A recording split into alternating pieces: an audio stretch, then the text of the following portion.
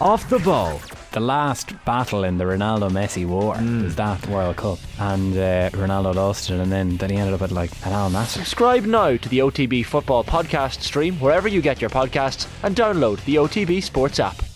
Wednesday Night Rugby on Off the Ball. With Vodafone, main sponsor of the Irish rugby team. We all belong to the team of us.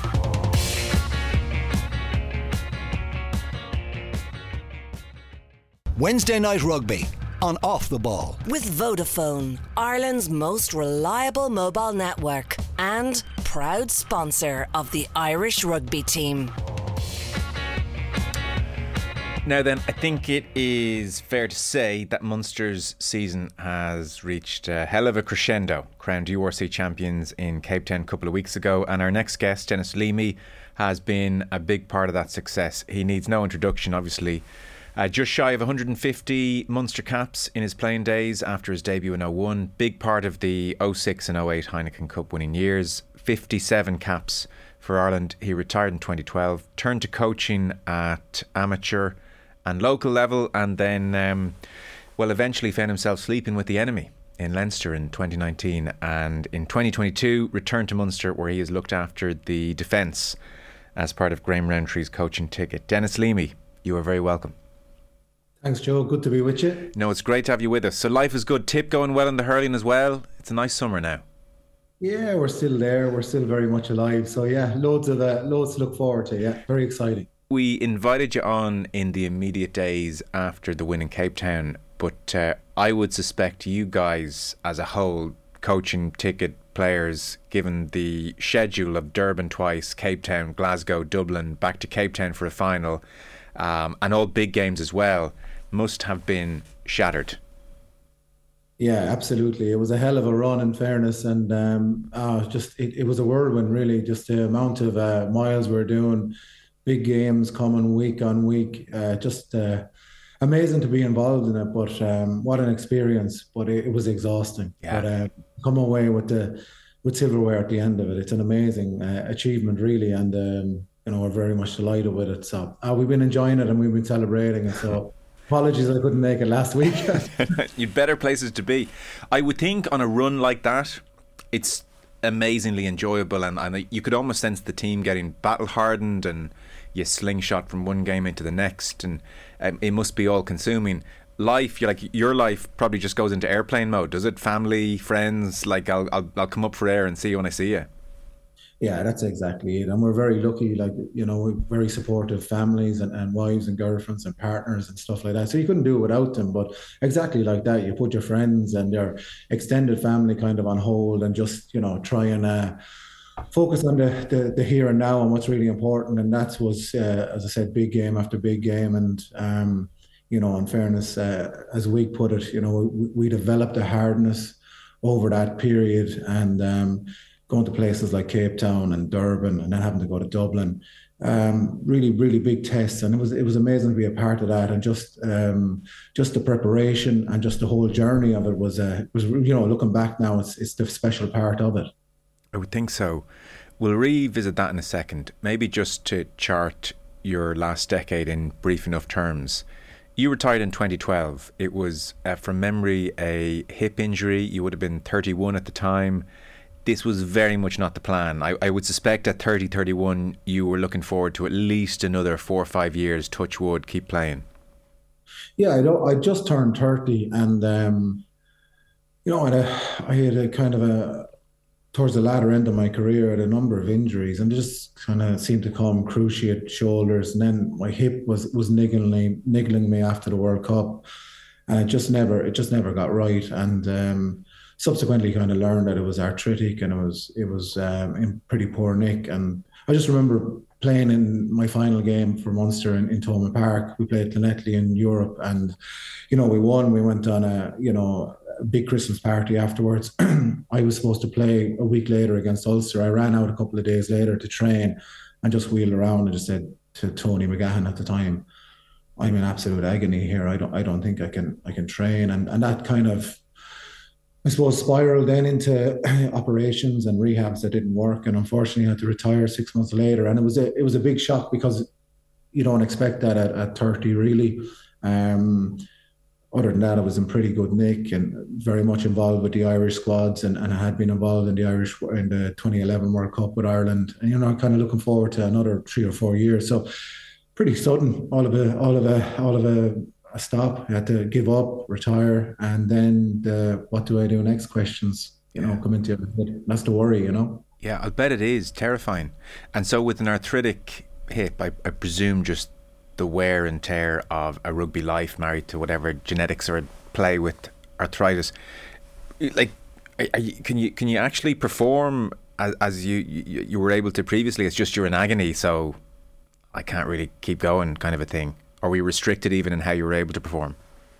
Yeah, things were going fine until I got a really bad bang in training at the World Cup, and that really just set things off. I'd been very functional, and well capable of playing, but then I got a really bad incident in the lead up just to I think it was against Wales in the quarter final. I jarred it very badly in a tackle drill, and it just started from there. So I basically limped out of the game, and I was limping around for about a year afterwards. I was pretty bad nick, and to the point where I decided, look, I have to get a hip replacement. So getting a hip replacement at 31, it's pretty I suppose daunting, but I was very lucky in that I had a very good surgeon in Jonathan Bunn, and he reassured me that I suppose the life of the limb that I was about to receive, that I could work for 15, 20, 25 years, and the longevity of that gave me a lot of confidence to go on ahead and get the operation, because living in pain is not really what you want at that stage of your life. So it's allowed me, as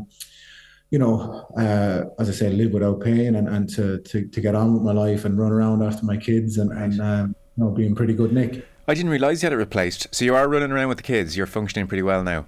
Just about keep up with a 6-year-old and 2 4-year-olds. So just about hold my own, yeah. So like that is a terrifying moment, I'm sure, and you want to provide for your family, and you want to, I find, I suppose, something that's vaguely as enjoyable as your playing days as impossible, an order as that is.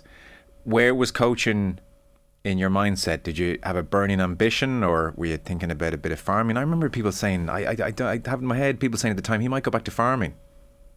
Yeah, and I continue to farm to this day. I have a farm in Tipperary, which I, even this morning at about 7 o'clock, I counted my few cattle and walked the grounds and the boundary fences and stuff. So that's great. But yeah, look, anyone who's involved in farming knows, or the level of farming that we do in terms of beef farming, it's a difficult lifestyle in terms of paying the bills. But yeah, I think where coaching fell in, or what I was going to do next, really, I contacted Mikey Prendergast at the time, because he was coaching young Munsters, and I had coached a little bit with Cashel, at seconds and thirds level, just while I was injured, just to get a feel for it, and I really enjoyed it.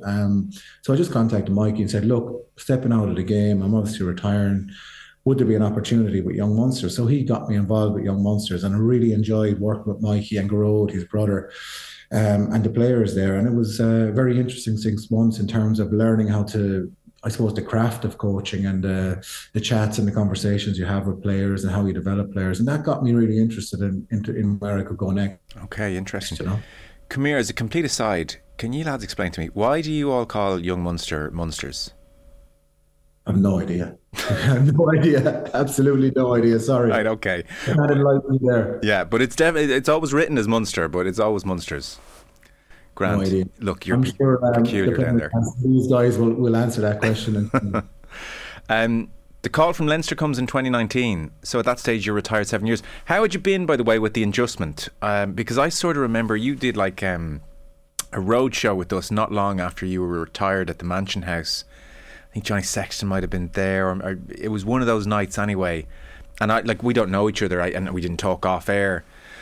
But I remember having this sense, like even on stage, that you were kind of dipping your toe in this media lark and telling a few old stories from back in the day. But I just got the sense of someone who was thinking, geez, I do not want to be in this stuff already. Like, just, I almost think you were taking it and going, this is not, I don't want to be here at all.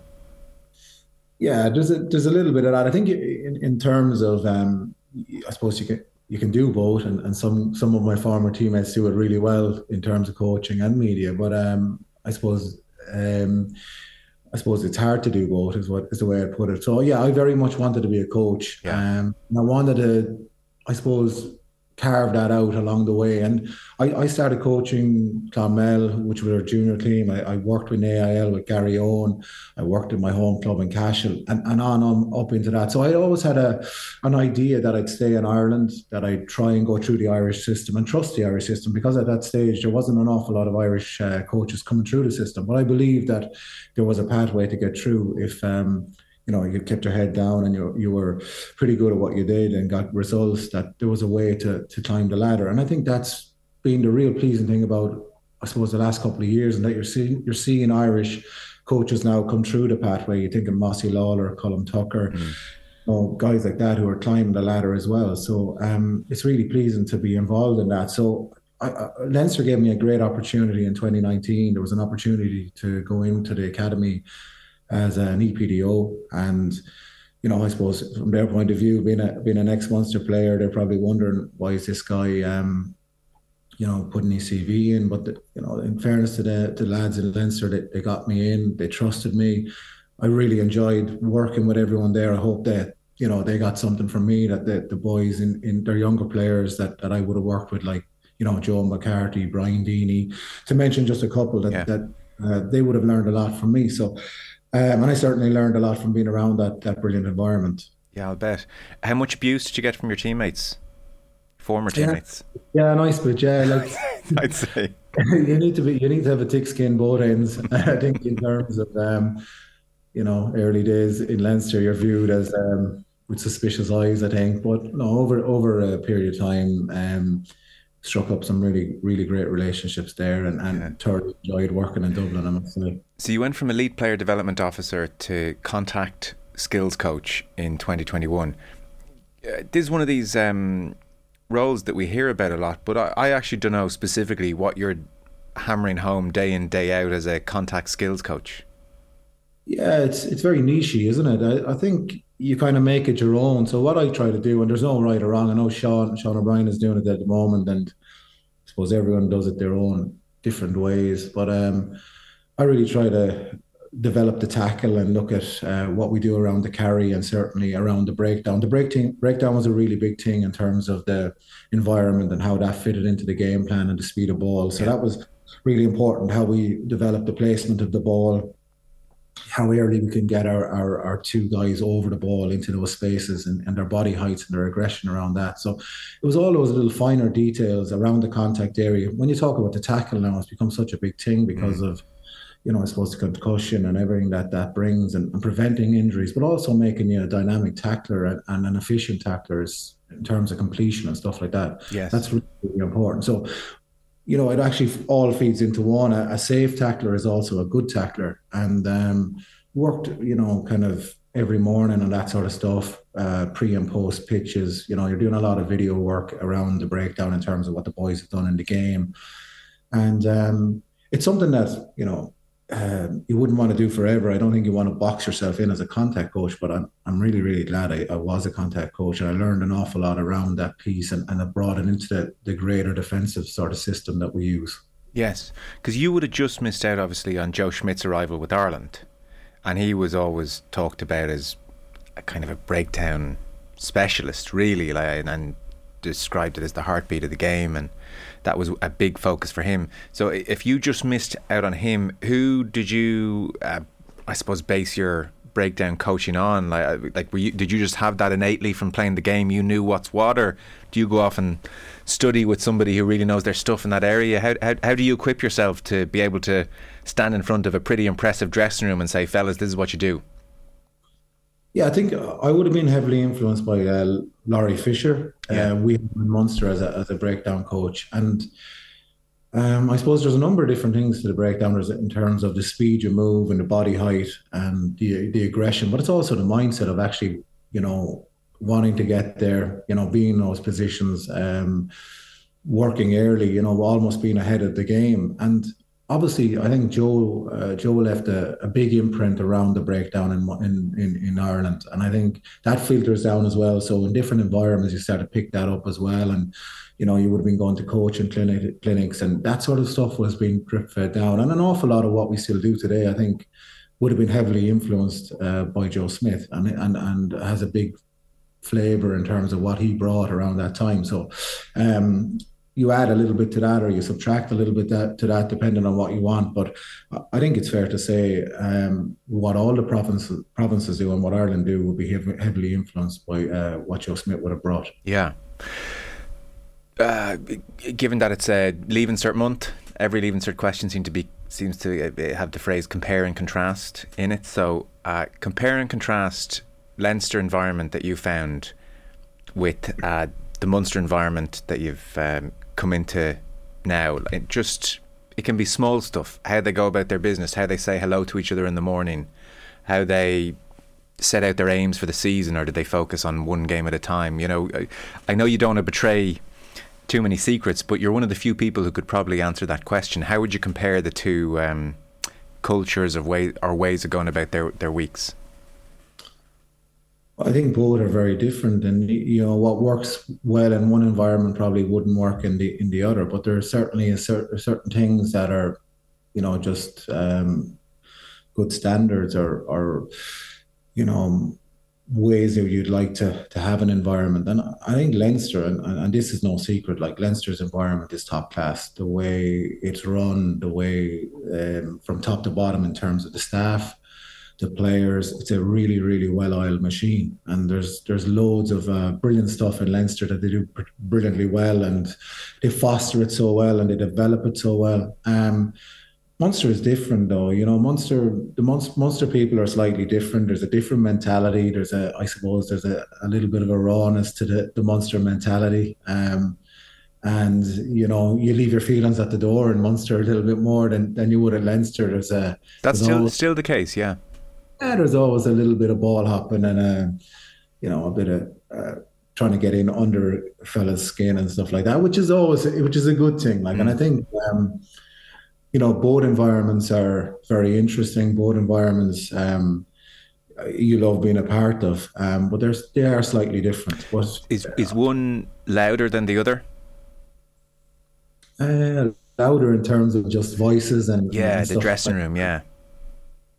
I don't know. I think you've great characters in both. I think it would be fair to say one is louder than the other or more boisterous. But I will say this. I think the way Leinster have developed their systems and their dressing room over the last 10 years allows them, just to be in that position to fight for European Cups, for example. We're just a little bit off that right now, as our record would show. So we're still developing around that, and we won't try and do what Leinster do exactly. But there's loads of good stuff that Leinster have learned and borrowed from other environments that certainly would be relevant to us as well. Yeah. But we still have a good bit to go in terms of our own development, and we know that. I think the players know that.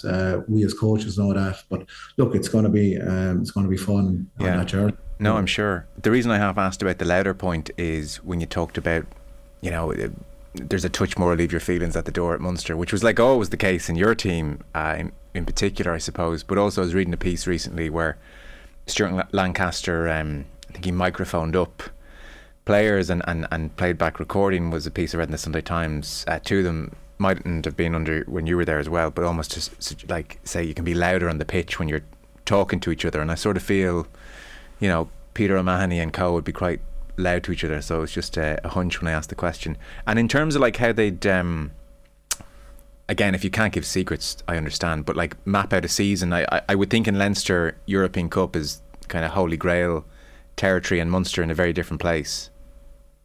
Yeah, and Leinster have earned that right, haven't they, over a period of time, to put together the squad they put together. Huge investment in terms of time and energy, and obviously brilliant coaches like Stuart and would they frame it as like, would European Cup be talked about every week? This is towards the European Cup. Is it that kind of an obsession, healthy or otherwise? No, I don't think. I think it's just a constant standard of excellence, isn't it? Yeah. Arriving on a Monday morning on time. You're there early. You're doing your prehab. All the boring bits and pieces really that are just so important of being a pro, being a really pro, being a good person.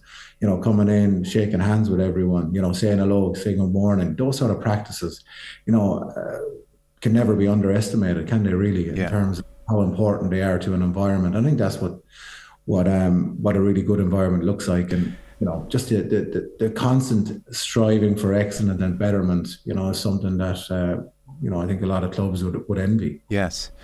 And you've been around the game a long time. So say as a player and then seeing Leinster and now seeing Munster, are these dressing rooms likely at half time to put up their hand and say, well, actually, I think that tactic isn't working, we should do X, Y or Z? Or is it very much you're the coach, we're the players, we'll listen, you talk? No, I think both would be very much collaborative. I think and that's really important in the modern game. It's not like old where you sit down as a player and you take the information and it's very much a I'll tell you what to do and you go and action it. I think it's very much collaborative, and certainly, in Munster at the moment, we're trying to grow in that hugely in terms of our classroom, in terms of our half time. What are you feeling? How do you feel? What does it look like out there? Because we're sitting above in the stand, we're looking down. We're very much seeing the play as the fans would see it. So, but the boys are in that action, and it's so much different when you're in action, when you're in that hand-to-hand combat. It just feels completely different. What you're seeing, how it feels, that's just so different. So we'd always ask in terms of how they feel, what they're seeing, what they reckon is on out there, and then we'd try and reinforce that with our points and back that up with what we're seeing as well. And that collaboration is so important, because if they don't feel it and they don't see it and they don't actually believe that the space is there, or that the opportunities to attack the breakdown defensively are there, it's a waste of time, isn't it, really? Yeah. So you're quite happy at half time for someone to pipe up and say, Leamy, this defensive plan is rubbish. It's not ideal, is it? But I think I would rather them say that than not. You know what I mean? Yes. Hell, if the plan isn't working, it's not working. So yeah, come out and say it, and that's really important. And we'd say that all the time. In fairness, like Wig, Mikey, we talk about that all the time. If the players aren't happy, if we're not comfortable, say it. It's important. Tell us exactly how you see it as well, and they do, in fairness. Did the way, because it's funny, your team, like the 06-08 team, played some great rugby, so it's, I think we should note that. Did the way Leinster played their rugby, the attacking flair that we see, the emphasis on skill sets, did that inform the I hate to use the word philosophy, but just how you saw the game going forward as a coach? Or would you have always said that's the way to go, versus what, say, Van Gran, I don't want to land you in trouble here, I'm trying to pick my examples, but the way Munster were going about their business in a different way to Leinster? Did you look at Leinster and that, because we're seeing a more expansive Munster style, and that's obviously Mike Prendergast and Graham Rowntree sets a tone, but to what extent did seeing how Leinster play their rugby inform how you might see the game as a coach? Yeah, I'll take you right back. I was coached by a New Zealander in Rockwell, the late 90s, and he was from Auckland, and they played a style of rugby that was very open. And we played in the Munster schools, which would be generally forward orientated. But under Hogan Chapman, I was very used to a 15-man game. I then went to UCC, which was a college team, and played AIL. And in AIL 2 at the time, the old Division 2, and it was proper tough. It was really tough. You go to places like Malone, Ballynahinch, Middleton. Like, you didn't need a ball at all to play in those places. But we wanted to play rugby. We wanted to play 15-man rugby. We didn't have a scrum. We didn't have a line-out or a maul. So everything was off the top if we could win it. We never won our scrums. I played at number 8. I very rarely remember the ball at my feet. Yeah. And it was just all about free-flowing rugby, offloading, game of movements. Like Stuart talks about a game of movement, and the modern coaches talk about a game of movement. We were playing a game of movement in UCC, 20 years ago. And I was hugely influenced by that. So when I broke into the Munster team and we started to kind of mix with the Limerick clubs and the Limerick mentality, and the senior teams of young Munsters and Garryowen and Shannon, and to meet guys like Foley and Galway and Clossies, and their mentality of how they played the game, and the physicality, the scrum, the maul, the tight.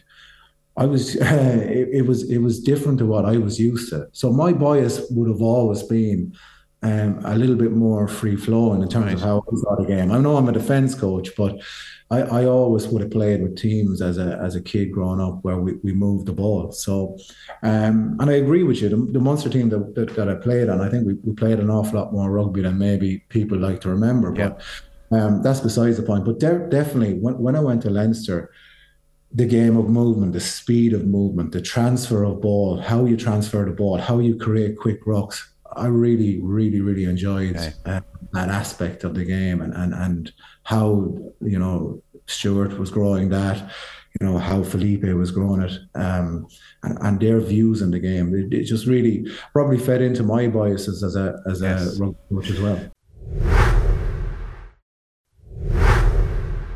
So you were saying, Felipe, this is what we were doing in Tip in the 90s. So really that's so interesting. I hadn't realised that kind of Limerick, the various dynamics, the melting pot that is Munster rugby. When you get the call from, is it Roundtree who gives you the call, Denis? Yeah, he rings me out of the blue one day. And so I'll get that full conversation in a second. But when he rings you, is there a degree where you're thinking, well, I want to know how you play first? Or were you just going no matter what? Even if he had said to you, Denis, we're going to tuck that ball and not pass it once. We didn't talk tactics, I'll be honest with you. He just rang me out of the blue and said, he rang me and we're chatting away, and I kind of said, so why are you ringing me? And he said, I want you to coach the defence. I said, okay. Did you know each other? No, we didn't. And we hadn't spoken before either. So, no, he just rang me out of the blue, and it wasn't really something, because I knew there was an ongoing process in place to try and find coaches. I presume that had passed me by, you know. I was very much focused in terms of what I was doing in Leinster and everything that was going on there. And then I got the phone call, and he just said, look, I want you to coach defence. And I just said, look, how's your views in it? He said, I'd like us to be a little bit more hot in terms of our line speed and what we do there, and that was all. I said, okay. I said, obviously, look, you're gonna have to give me a couple of days, and yeah, I sat down and thought about it, and I went to Leo, and just we had a conversation around it, and I spoke to him around, you know, the opportunities in terms of taking on a defence brief myself, and obviously I was living in Tipperary, I was commuting to Dublin. That was, you know, an hour and 45 minutes up the road. I commute, you know, in the mornings now, it's taking me 45 minutes. And I'm home every night, while I was staying with my aunt in Terranure twice a week in Dublin. So there was just, you know, things like that, practical things, day-to-day life that needed to be considered. And I suppose they were really the important things for me at the time, more so than, you know, how are we going to play, or, you know, want to kick a lot? Are we going to be kick chase? Are we going to pressurize? Whatever, doesn't matter. That was really where my head was at the time. Leo Cullen's reaction? I would say Leo is a very level-headed man. I presume he wasn't doing cartwheels, you know, but I think he's, you know, Leo's a very fair man. He listened to what I had to say. I think he understands the nature of having a young family and everything that entails. Obviously, you know, being from the province as well is a factor, and I think Leo is very fair in terms of understanding where I was coming from, and I really appreciated that from him. And it's something that, you know, it's something that you don't forget either, you know. Yeah, I'll bet. Do I have it in my head that you weren't celebrating in the coach's box against Leinster? Yeah, I saw that. Part of it was just weariness in terms of it was a hell of a game. There was so much going on, and there was 29,000, I think, in the stadium. It felt like there was 100,000. The atmosphere that day was amazing. Obviously, it was a very close game, but yeah, like the other thing is, yeah, you're right. Like I think where you're going with this is, I'd have huge respect for everything that Leinster do, what they stand for, the people in the building, the players, the coaches. And I would have a good grasp in terms of how they were feeling at that particular time. I know they're so driven to win championships, and you know, there's a little bit of that in terms of, you don't to rub it into people's faces either, especially when you've worked with them. Yeah, because initially when I saw it, I thought, geez, Leamy is cool as a cucumber, and then I thought, oh, the Leinster connection, maybe respect is probably too strong a word, but I'm not going to be jumping up and down with people I worked with just a few months ago. Yeah, I think it's important to respect. I think that's the word. You hear it all the time. And my respect for the Leinster environment and as I said, the people there is huge. So yeah, like absolutely delighted in terms of what we did that day. From a Munster point of view, we went and executed a game plan.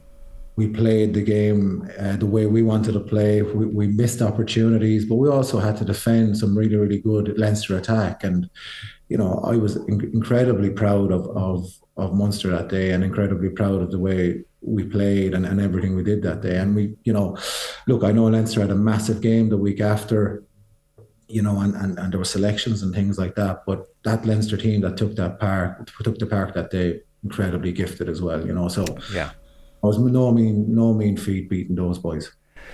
We won't go through the season in granular detail, don't worry. But those first 7 games, Munster lose 5 of them. And then I think even one of the wins was like Treviso scored 3 tries in the first half, don't get the bonus try in the second half. So that wouldn't have felt great either, yeah. Like my memory of it from this remove is of balls being dropped, nightmares at the breakdown, interestingly, seeing as you mentioned, you know, your breakdown work. Talk of, well, like they're not fit enough we're not fit as we need to be to play the game we're trying to play. And so like behind the scenes on those 45-minute commutes to Tipperary, are you thinking, oh man, we're like young coaching ticket, this is really bad, or very confident it was going to come good? I think the most important person, and you mentioned the young coaching ticket, was Wig. Like, he's experienced and he's, I suppose, all he's gathered over the years as a player and a coach. You know, he's been an assistant coach for so many years, but his experiences were so important to us at that time. He would just say to us, keep going, lads, it's working. What we're doing is different. It's so different to what they're used to, but it's working. This is going to work. And I think he gave us a huge amount of hope as a coaching group and confidence to just go ahead and stay going. And it's funny, like we're telling all the media, we're telling all the supporters, you know, we're training really well, and you know, and what we're doing, and the boys are getting it. And it doesn't really matter at all because, you know, at the end of the day, you need to be winning. But there was a huge trust in what we were doing. We changed an awful lot. You mentioned the breakdown. There was a different mentality around the breakdown in terms of what we're doing. Completely different in terms of attack, different defence, you know, different line-out systems. So everything was different. And we did so much at the boys. We asked so much of them. Along with that, you know, we're training. You know, we're training them so hard. We're putting them through sessions that they've just haven't done before. So a number of them start to get injuries, and soft tissues start to become a problem. And that just all, I suppose, was what we had to work our way through for the first 6 months. But there was huge belief that we get to the end of that, we get out the back end of that, right, that results would start to come. Okay. You know, and look, it's easy to sit here now and yeah, bring us rosy and we can look back, but no, I think there was a huge trust in our room. If we're anything in that room, we trust each other hugely, and that's the great thing about coaching with this group in Munster. There's a great collaboration and trust amongst each other. I should say, by the way, Wig is Graham Rowntree, right? Wig is Graham Rowntree, okay. Yeah, and he insists on being called Wig, so that's why I'm calling him Wig. Why? Not disrespectful. Okay.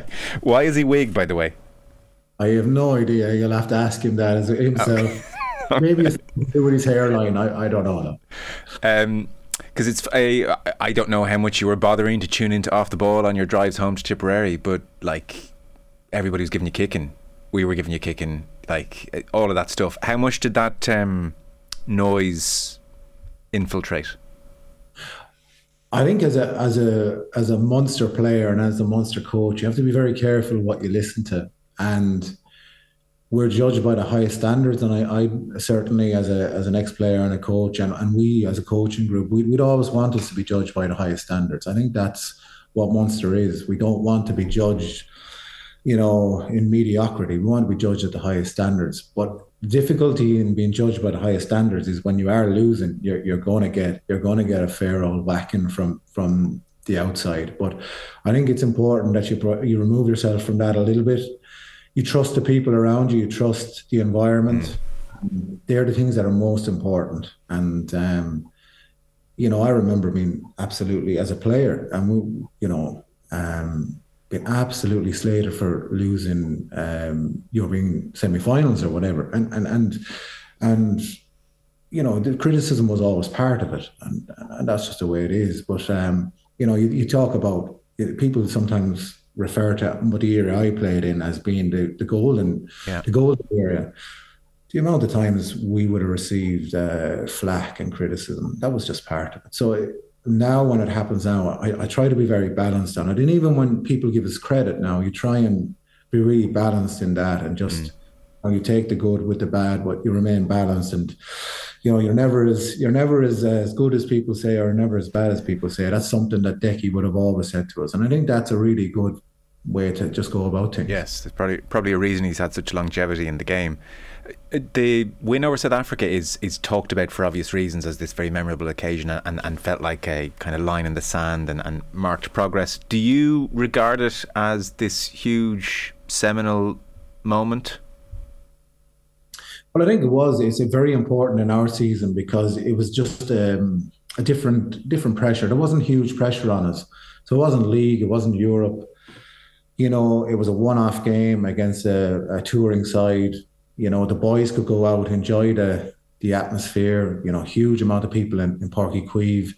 There was no pressure. No matter what happened that night, whether we won or lost, it wasn't really, I suppose it wasn't going to impact us hugely in terms of if we lost, if we turned up, played well and lost by a few points. It wasn't going to matter. But I think what it showed the boys is how special it is to win big games for Munster. And I think once you get a feeling for that and a hunger for that, you want more, and it drives you. And I think that opened, some of our younger players' eyes in terms of what you can do in a Munster jersey. You can do some really special things in a Munster jersey. Yes. Go out, punch above, your weight and beat teams like South Africa. And I think that was so important from that point of view.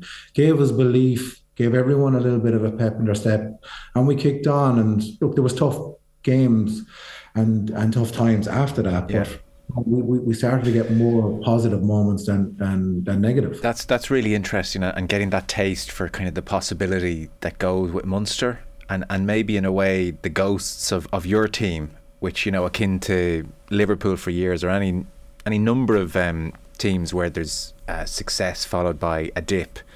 Suddenly it's less of like, God, look, you'll always be compared unfavourably to that team, and more a sense of, geez, there might be something a bit special about this place, and maybe we can tap into it, and there is such a thing as DNA, and all of that kind of stuff starts to just the mood of it shifts almost completely 180. Yeah, I think that was really important. We have a really good history, and we're really lucky that we have a very interesting history in Munster. And ever before, I suppose, the club element came along in terms of playing in European Cups and leagues and stuff like that, we were beating touring sides. So we leaned on that in the early days. And I know Decky drew on that with his early teams in the noughties. And I think it's important we go there. We don't go there all the time. It can't just be that. Yeah. But it's part of us. And I just get the sense that maybe there was times there when people, in the last few years wanted to distance themselves from Munster teams of the past. I think it's important to have that history and that heritage and understand there's there's sort of a greater thing happening outside in Munster in terms of the supporters, the history, what has happened in the past, the big games, European Cups, that sort of stuff. We can draw on that a little bit. And at the end of the day, we're the same sort of genetics. We're from the same areas. You talk about the teams that I would have been part of. These guys are from Cork, they're from Clare, they're from Limerick, they're from Tipperary. It's the same as we have. So you draw strength from that. I believe that's really important. One phase of the season I wanted to ask you about. So before, the amazing crescendo, was that period where Scarlets, Glasgow, and then Sharks in the Champions Cup. Really disappointing. back under pressure again in the URC and then dumped out of Europe in fairly comprehensive fashion. 130 points conceded in 3 games was the headline.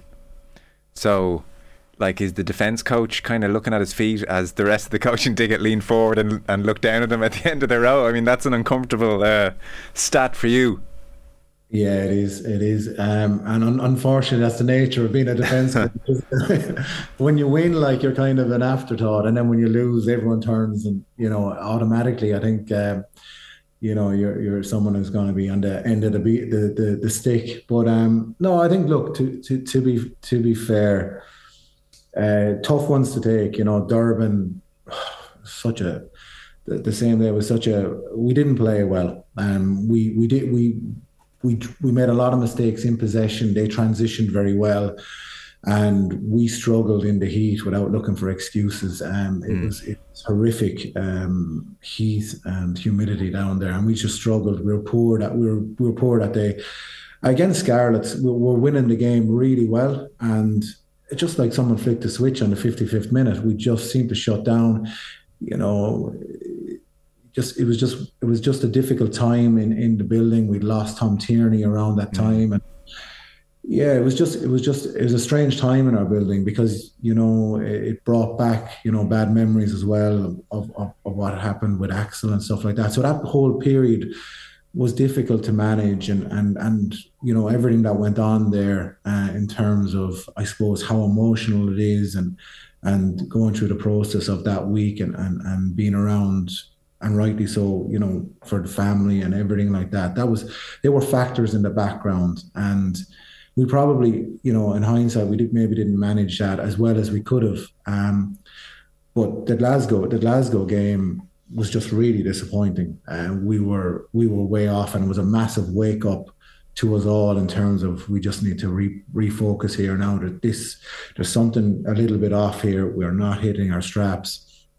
Defensively, it forced me to go away and really look in terms of what we're doing around our line speed, and in terms of our first 5 defenders around the ruck. And to put it very simply, we just weren't at it. We weren't busy enough. We weren't doing our roles well enough. Everyone has a role in terms of what they do around the breakdown in terms of the first 5 defenders. We just were doing it consistently poor. So we just started to measure that an awful lot more, put an awful lot more accountability on the players. And, I think that gave us much greater confidence on the edges, and we started to win the gain line a lot more than we had been previous to that. And, it was a good learning curve for me as a coach. Yes, I'll bet. How much of your life, Denis, is spent in a dark room watching tape and taking notes and all of that business? I think it's important to work smart, that kind of way. And I would talk to people, and you would take things, especially from the national team and the better teams in Europe, and in terms of what they're doing. Right. And is the avenue there for you to give Andy Farrell a phone call, or the camp a phone call, and say, what are you guys thinking about line speed here? Yeah, I speak to Simon from time to time, okay. He would always, just in terms of, give a flavour as to what they would like from an Irish point of view in terms of what their players are doing. So, and look, everyone is doing similar stuff, slightly different. You look at what Leinster are doing. They connect really well. They're not as hot off the line as us. We have greater line speed. We challenge the ruck an awful lot more than what Leinster would do. But we miss more tackles than Leinster, because Leinster connect and they come off the line, and they're very, very accurate in terms of the amount of tackles they make. So we're very comfortable with having a little bit more heat and maybe missing a few more tackles, because we feel that our cover defence will mop up the bits and pieces we miss. Everyone is pretty much systemically very similar. It's just little tweaks here and there.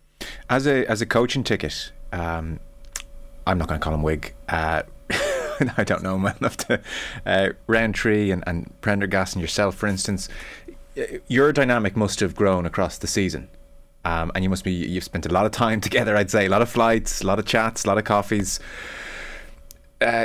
So what's the nature of that, for instance? Say team selection, and you think X should play over Y. can you say, bang your fist, 100%, lads, I'm right about this, Leamy demands it, we're going with it, or is it very much final word Roundtree, or how has that dynamic blossomed? Because there's never a manual as to how it should all work. And you left out two really important individuals there in Andy Kiriakou and George Murray as well. Man. Yeah. And Andy obviously has done a massive job with the forwards, an amazing job with the forwards, and George looks after our exits in terms of, and that's been just such a massive strength for us, allowing us to, I suppose, get after teams. So our exits have been incredibly good, the best in Europe by a good bit. Right. And it just allows us to have that springboard to either get the ball back or actually go after teams in the first three phases in terms of defence. So it's he's done an amazing job there, an excellent job. But when we sit down and it's collaborative, we have some very frank discussions. You would have seen the amount of different probably Munster teams that took the field. Yeah. Hard calls we made, players picked, players not picked, selection debates around a number of areas. And I suppose it's everyone gets their speak, everyone says what they feel, and ultimately, WIG will be the deciding factor, as it should be. But we all got a fair crack at the whip. And look, we don't see eye to eye, and you wouldn't want it that way either, because certainly coming into the final, you had an amazing amount of, I suppose, different options. We had 30 players. Most of our players were fit, and you're trying to decide, is it John Hodnett or is it Alex Kendlin? These sort of things. Do you play RG Snyman in the second row and move Tyke Byrne back? These sort of debates, and it's just brilliant to have that. But ultimately, Wig has to take the credit in terms of what he selects and the team that takes the field. What were your emotions at full time in Cape Town? Like, it just pride, really. I was just incredibly proud of the lads, and it means so much just to win as a Munster coach, as a player as well. It just means a lot, to represent where you're from. And I just thought the boys were fantastic. Yeah. I thought we won the game. We hammered them by 5 points. Hammered them. Like, it was not a 5 point win is the absolute worst you could have come away with. Yeah, and I just thought we played really well, and we were so brave. And we spoke about being brave all week, about calmness, and about our poker face under the sort of what would be the word, being the antagonistic nature of some of their players, and how we dealt with that, and the crowd, 50,000 of them versus 5,000 of our fans. A real cauldron, it really was. I've been to the biggest stadiums in the world and played in front of some partisan fans, but these guys, it was a circus, as one of our members said, or one of our coaches said. It was an absolute circus, and we dealt really well with that. We were calm, we were poker face, we were brave, we looked to play, we made mistakes, we had tries cancelled out, we didn't get the rub of the green maybe once or twice around certain decisions. Just stayed going. We stayed going, and 4 minutes from time we come up with the big play and eventually cracked them. And it was hugely special in the way we won it, and that's why I was probably incredibly proud of the lads. There was a number of reasons why maybe you could tap out. We just didn't tap out. We stayed going, and even at the end we come up with a massive play in the maul from the boys there, just holding them up and making that a scrum, and not allowing them to have phases where they're so dangerous. Yeah. That was huge. And to win it like that was special. Oh, amazing. Because we made the point here after the Leinster game and also after the final that even if Munster hadn't got over the line in either of those games, the way Munster tried to play rugby is like it's just night and day from where the province had been. And of course you don't want to speak ill of previous coaches by any means, but like what we have seen here, and what's been so exciting, I think, for Munster fans, Denis, over the last 6 months in particular, is coaching Ticket who have stayed the course and followed their vision, and then a whole bunch of players doing things that we haven't seen them do before, and a style of rugby we just haven't seen before. And so for it to work out so spectacularly, I mean, you kind of couldn't have wished for more really in year one, I think. Yeah, and massive credit to Mikey Pendergast in terms of how he's put in place a framework and that allows the boys to play. And, it's just encouragement to go and play, transition, penalty advantage, whatever it may be. Yeah. Have a crack, have a go. We train very fast, which has developed, I suppose, our offloading game. You'll see us throwing something like 20 offloads against Leinster. That's a huge amount of offloads, and just to have that, I suppose, ability to play fast off rucks or play off the tackle or whatever it may be. And I think Mikey's been really, really impressive around everything he's done in attack, how he's allowed the boys and given them belief. And at times when you're losing, the easiest thing to when you're losing would be to look at the game plan and we'll kick more, or we'll be more conservative. No, let's stay playing, boys. Let's stay believing, be brave. And I think that's what you saw in the final in Cape Town. A really brave team, not afraid to make mistakes, knowing that there was going to be mistakes, but knowing that we stay at it. We keep pounding the rock. Eventually, we'll break it. Yes. Do you get much of a break now? What's your deal? I think we get 6 weeks off. I think, which is a huge amount of time off compared to what I would be used to. So we're getting 6 weeks off. Then we go back. I think it's around the 24th of July, and we're at it. Then we have to figure out how we grow and how we get better, and the inevitable pressures, will come from the outside as well, which is great. And we'd welcome that in terms of our own ambitions to go on and get better. That's certainly something that we want to do. Yes, I'll bet. Well, look, it's been amazing. One last one, which has just popped into my head, actually, and I probably should have asked it earlier. It's a weird note to finish on, but people might be interested. Joey Carberry has had a terribly rough 6 months where he's gone from, very much part of an Irish setup and to the fore at Munster to now not being part of this great finale. And he just feels like he's too much of a talent to be allowed wither away.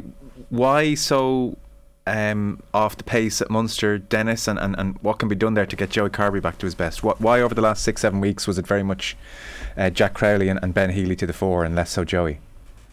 Well, I think first and foremost, Joey had a really strong start to the season and played, every big game for us and did very well. We lost games, but it certainly wasn't down to anything Joey was doing. We were still trying to figure out what we were doing as a team. I think, and this is the important thing, we talk about watching training and we select and train and we picks the team on a Thursday, which is quite unusual in terms of teams are normally picked by a Tuesday afternoon and delivered to the players. Right. But we hold off until Thursday, just because training isn't so important in terms of what goes on there. And over the last 6, 7, 8 weeks, you start to see performances in training like Ben Healy and what he was starting to do, and you're kind of saying, this guy, he's come back from the Six Nations. He's really confident. He's doing amazing things in terms of his kicking game and training, his passing game. He's running the attack against the defence and he's finding ways to unlock it.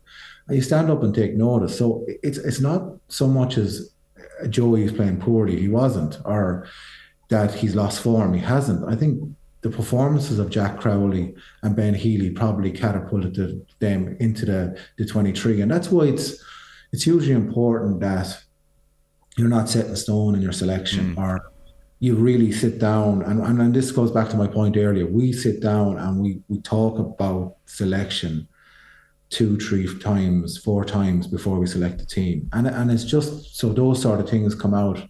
And, we felt that probably Ben, especially against the South African teams, just gives us that a little bit more in terms of variety, if you like, against that real line speed that they brought. And he was excellent. Ben was excellent. Yeah. But that is no slight on Joey Carberry. We were very, very lucky to have 3 real quality 10s, and they're a massive reason why we're successful.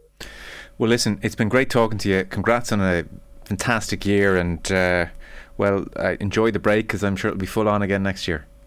Thanks, Joe. Appreciate that. Appreciate it. Cheers. Denis Leamy, Munster's defence coach, with us on the line on Wednesday Night Rugby. Big thanks to him because he gave us a lot of time there and it was a great chat.